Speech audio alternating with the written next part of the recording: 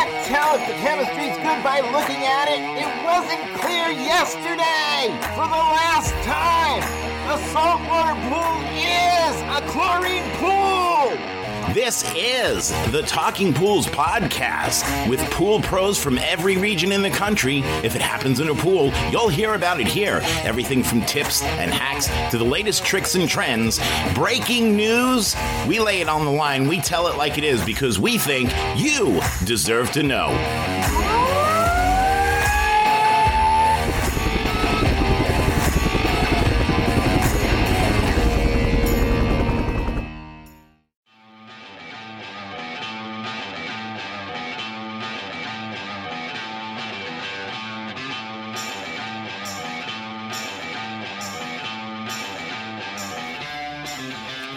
Hi, everybody, and welcome to Testing Thursdays with Wayne. I hope everybody's had a good week. It is finally raining here in the Mid-Atlantic area after about almost a month of no appreciable rainfall whatsoever. There might have been a sprinkle. There was one very brief, short-lived thunderstorm about a week and a half ago. But as a result of the lack of rain, most of my lawn is now brown. A very pretty shade of brown, but grass should not be brown. It should be green. Anyhow, we are getting rain today, tomorrow, possibly over the weekend. Who knows at this point, but things are looking a little brighter for my lawn and for all the flowers and whatnot that my wife and I take care of. So we'll see what happens. So, what are we going to talk about today? Well, I got to thinking, I've done a few of these podcasts already, and I've hit a lot of the major topics, I think.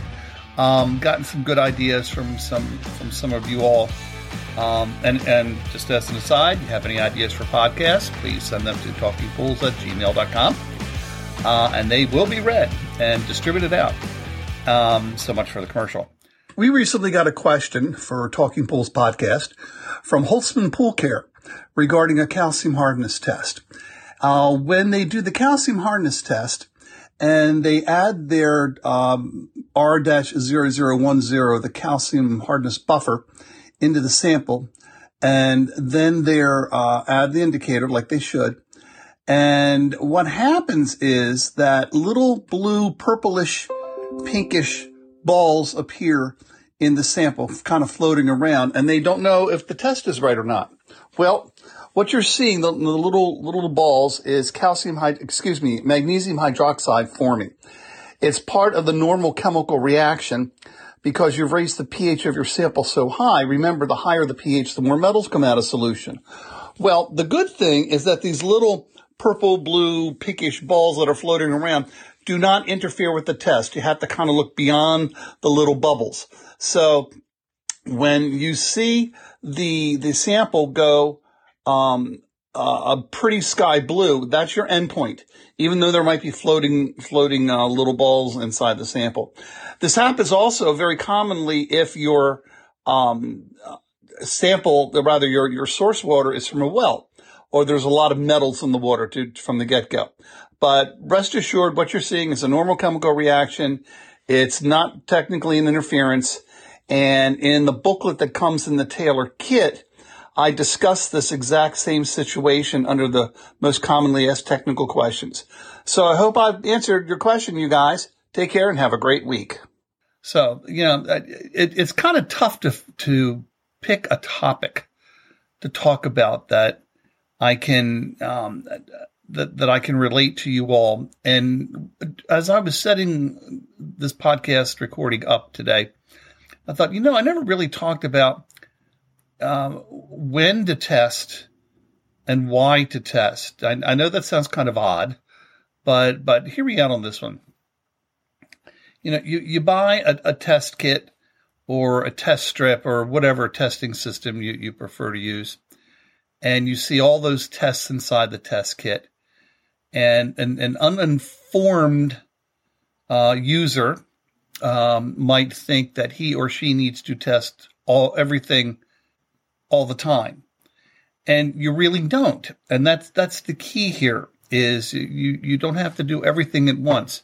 Now, granted, when I was working for Taylor, I'd love for you to do that because it meant more money coming into the company. And then, of course, my 401k was the recipient of that. But now that I'm retired, yeah, right, no. So let's go over timing on testing, because you don't have to do everything all at once. In fact, some things you don't have to do, surprisingly, not often at all. So let's run down the most common tests that you should be doing. That's important. And how often they should be done. Now, I'm going to be talking about residential pools mostly, because commercial pools are run by or not run by, but are overseen by state and local health departments. And the state may require testing frequency a little different than what you would do for a residential property. So I'm going to concentrate on residential stuff right now, and deal with commercial maybe on another podcast. In fact, I think I did already once. But anyhow, let's get back to residential stuff. So you have a pool. Congratulations. It's either the best day of your life or the worst day of your life. So how often do you test things? Well, let's start right off the bat. Sanitizer. Assuming it's chlorine and or bromine, you should be testing that every day. Every day that the pool or spa is in use. And whether it's a color matching test, a drop test, a test strip, doesn't really matter. Okay, but as long as you're doing it daily, that the pool, I'm going to just say pool from now on, is in use, you should be testing the sanitizer, because that's the key here. You want to make sure the water's safe for people to get in. All the organics are oxidized out, and you can have fun in your pool. Then the next test. Now you don't have to do these necessarily in order, but we're just hitting topics, hitting sections here. Would be pH. How often should a residential pool's pH be tested? Again, daily. Because pH is affected by a lot of things. And I mean, you're talking about aeration, you're talking about environment, sanitizer use. I could go on and on and on and on. But it's always best to make sure that you test pH and sanitizer daily. And as a reminder, let's go over the ideal levels too. What's the ideal level for sanitizer? Well, if you're using chlorine, ideally anywhere between 1 and 4 parts per million. It's really going to also depend on what your bather load's like, but 2 to 4 is a good ideal range to shoot for. For pH, we all know that the ideal range for pH is 7.4 to 7.6. Acceptable is 7.2 to 7.8. Okay, so we talked about sanitizer, we talked about pH. Those are the two primary tests that you should be doing daily, every day that the pool or spa is in use. What's the next test? Well, let's look at total alkalinity. Total alkalinity does not need to be tested every day. Weekly is perfectly fine. And in fact, I've even told people 7 to 10 days, depending on bather load. Because alkalinity doesn't change really that much unless a treatment chemical is added to it, you've screwed up and you've added something you shouldn't have, things of that nature. But assuming that, normal use every 7 to 10 days. Remember, the ideal level for alkalinity, of course, is 80 to 120, as best as you can. Acceptable is 60 to 180 parts per million. Now, you may want to test for alkalinity more frequently if you had a party. Okay, in fact, all the rest of the parameters, again, you should be tested after a big influx of people. So, if you had a great pool party Saturday afternoon that ran into the evening, and you wake up the next morning a little hungover, and you look outside and go, I should test the water. Blah, blah, blah. Yeah, it's probably not a bad idea. If there's been a weather event, and I know Rudy on his podcast has talked about that, some other people too have, when there's been heavy rainstorms, hurricanes, some other force of nature where there was a lot of water introduced into the existing pool or spa that could affect the overall chemical reading that you're testing for. But under normal operating circumstances for alkalinity, 7 to 10 days is fine. Calcium hardness would be the next one. Ideal range, of course, is 200 to 400 parts per million. Acceptable is a minimum of 150. And there really is no maximum for hardness because of this thing called geography. And where you are located in the country will overall define what your hardness is. In my area, in the Mid-Atlantic area, and I've told you all this before, out of the tap in my kitchen, which is about 20 feet from where I'm sitting, it comes out at about 50 parts per million. It's Baltimore City water. Now, of course, that means I have to add calcium chloride to bump it up to 200 to 400 parts per million. But if I lived in Phoenix, I have the opposite problem. And Phoenix and the surrounding areas, out of the ground, it could be 1,500 parts per million or higher. So be aware of that. But as far as testing frequency is concerned, again, it's not something you need to do daily. Really not even anything you need to do weekly. Monthly is probably fine, or I'd even say every 6 weeks, unless there's been, again, some kind of weather event or a big party, a lot of splash out. You do a lot of backwashing, which is a no-no. There's a leak, that kind of thing. But under normal operating environments, every 4 to 6 weeks is perfectly fine. Now, if you have an outdoor pool and you're on a stabilized form of chlorine, in other words, you're using cyanuric acid, how often should you test for it? Well, there are so many things and theories out there now as far as ranges for cyanuric acid. I'm always been a firm believer the more is not necessarily a good thing.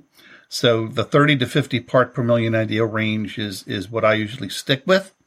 I know there's other theories out there. I'm not going to address them right now. I'm talking about testing. How often should you test cyanuric acid? Well, that kind of flows along the same lines as calcium hardness. You don't have to test it every day, every week. Once a month, once every 6 weeks is fine. I know some techs who actually go and just do it, once a season, once every 3 months. That's a little too long for me. But that's usually good enough, every 4 to 6 weeks. Again, more frequently if there's a lot of backwashing to waste, leaks, splash out, lots of parties, that kind of thing. That would dramatically change the values that you're testing for. There's no other reason to. So generally speaking, same as calcium hardness, every 4 to 6 weeks is probably good. Now, those are the basic tests. 3 of them are part of water balance. Water balance, of course, is pH, alkalinity, carbonate alkalinity, calcium hardness, the temperature of the water, and TDS level. Temperature you may or may not have any control over, so no need to really dive into that one. TDS you really don't have any control over, and as I've talked about before, TDS is pretty much just the buildup of anything that you've added to the water over the course of time. The TDS is something that really is not an issue unless it's been years since the water's been changed out in the pool. And I'm not talking about, one day you decide to drain the pool and refill it the next day. No. It doesn't not quite work like that. There may be dilutions involved, evaporation and all that, radiant heat loss and water loss. You add some water to fill up the pool, that kind of thing. That dilutes it too. But let's just say you've never had to do any of those things. How often should you test for TDS? Honestly, I usually tell people once a year is probably not a bad idea, just to get a rough idea of where you are and when you should start worrying. Generally speaking, you shouldn't let your TDS level get to be any higher than 1,500 parts per million above your incoming TDS level. Example time, at Baltimore City Water, where I am, our TDS is about 500 parts per million on an average, which means I could go up to 2,000 parts per million on the water in my pool before I would consider doing something about it. And what's doing something about it? Well, the only way to get rid of TDS is to drain and refill with water of a lesser amount. Now, with water, TDS levels where the water's been in there for a long time, 10 years, 15 years, 20 years. I know of some people who've never changed their water in 20 years. You know the TDS level is going to be high.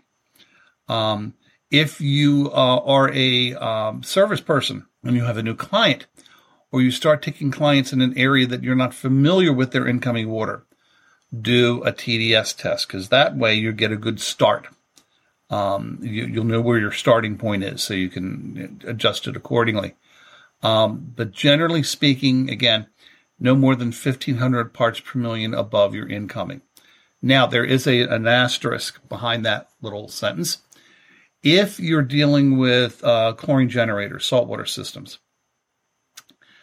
you want to take that 1,500 number that I was just mentioned and add that to the required salt level to get your maximum amount of TDS before you have to do something like draining. So, for example, say you have a chlorine generator and the salt requirement is, make my life easy, 3,000 parts per million. And that's fine. But you would take that 3,000 and add 1,500 to it to get your max TDS. So that would be 3,000 plus 1,500 is 4,500. Pretty simple math. Okay. That leads us to the next question, salt testing. Because salt systems are becoming increasingly more popular, and I really like them. Yes, I know I've told you that before, but I do.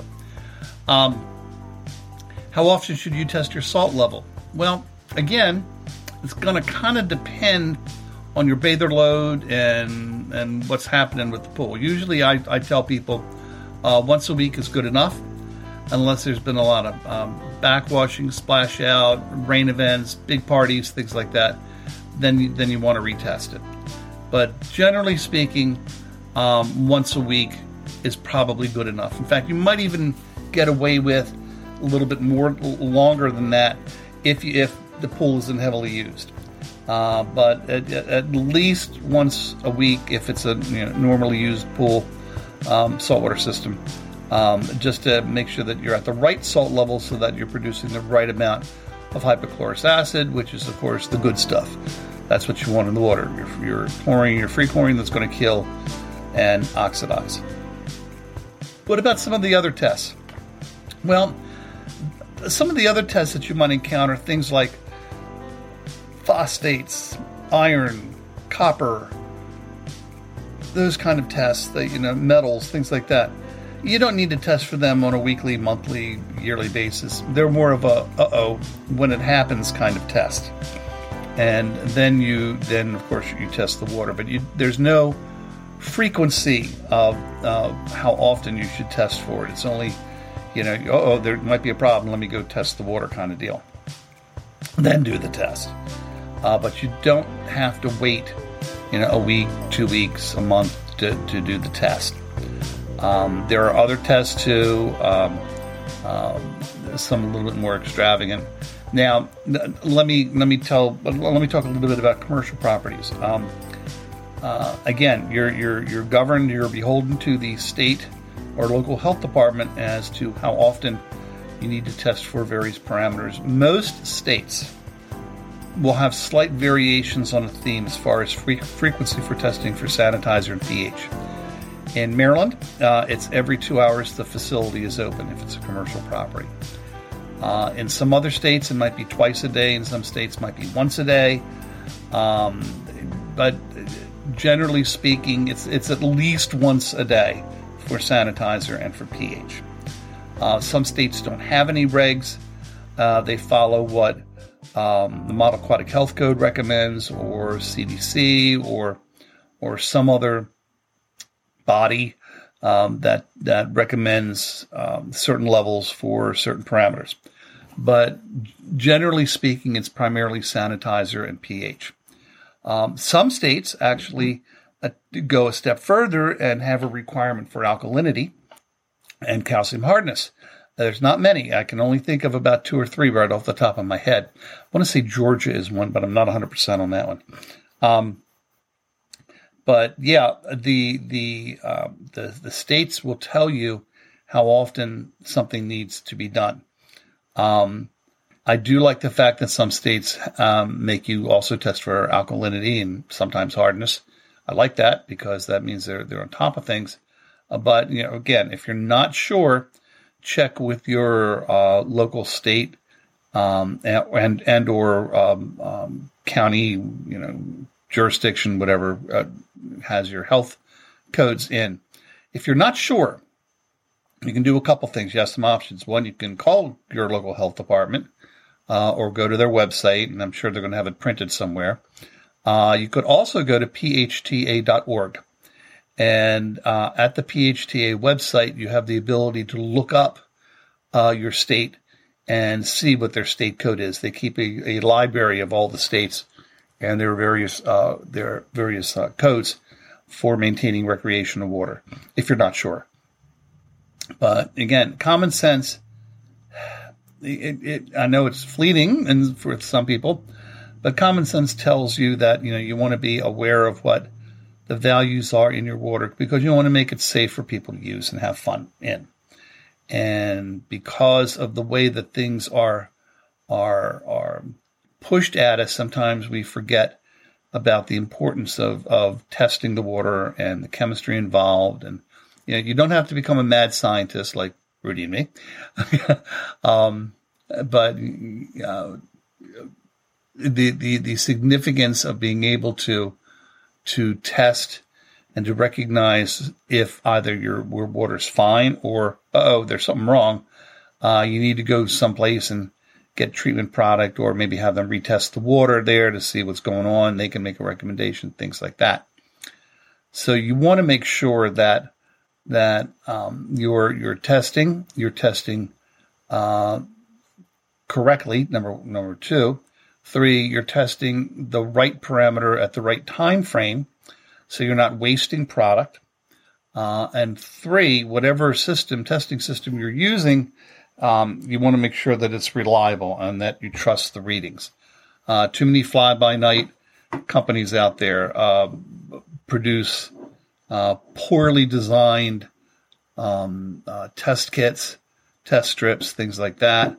They're made out of the country. They don't care. They're inconsistent with colors and things like that. I could go on another podcast probably. In fact, that probably might be my best one.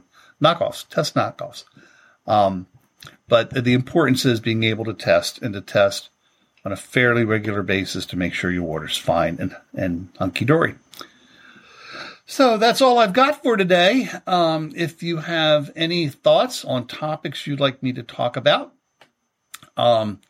I would be more than happy to hear from you all. You can send those questions and comments to talkingpools@gmail.com. And as a quick little plug, I guess you can call it, this Friday, and I'm frantically going to my emails to try to find it, is this Friday I will be a guest speaker with a group of people called the Smooth Finished Podcast. They're a group of men and women who talk about plastering issues in our industry. And I'm going to be a guest speaker, talk about chemistry and testing with them. I know that they're recording Friday. I don't know when that will be published, but the name of the group is Smooth Finish Podcasts. So if you want to hear my voice some more instead of weekly, go ahead and do a search for them to find out when that will be published. I would assume it would be a week or so. But yeah, I'm kind of looking forward to that. In the same way, I had a great time being the third wheel for our Talking Pools guys in Australia and New Zealand on their Mondays Down Under Talking Pools podcast. Peter Wiedemann in Perth on the western side of Australia, and Shane Snedden in New Zealand. That was an interesting podcast because the time difference was rather significant. It was 12 hours and 10 hours. So actually I was talking to them from the future. Kind of weird. But looking forward to being a guest with these guys for Smooth Finish. And next week I will be back at you with Testing Thursdays with Wayne. Hope everybody has a wonderful week upcoming, and take care. Bye-bye.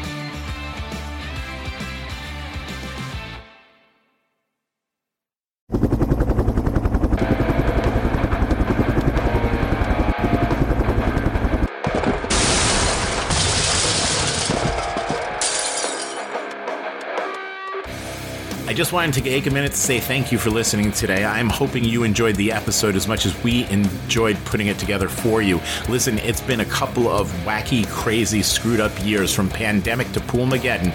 I just want you to know that we are all in this together. If there's anything that we can do for you, send me an email at talkingpools@gmail.com. Again, that's talkingpools@gmail.com. We're here. This is your podcast. We are the Pool People's Podcast, of the Pool People, for the Pool People, by the Pool People's Podcast. This one is about you. So thank you for tuning in and listening. Do me a favor, click subscribe before you go. That way you don't miss an episode.